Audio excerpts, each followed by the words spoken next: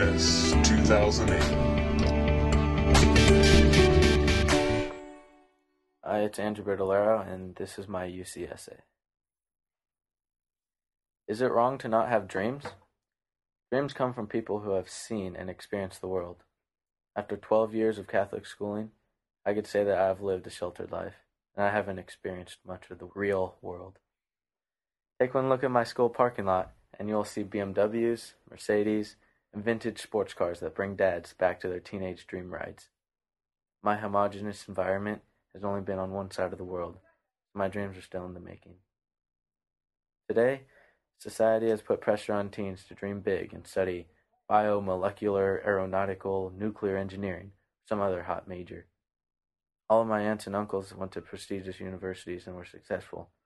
That just increases the pressure on me. This unnecessary pressure doesn't inspire me to decide anything right now. Most teens think that they have to figure out what they're going to do in college and for the rest of their life. But the truth is, you don't. I was one of those teens that put all the pressure on me. Probably one of the worst of the pack. I stressed out all my junior year thinking that I had to pick a profession and stick to it for the rest of my life. I haven't had a steady job before, so how am I supposed to pick a career?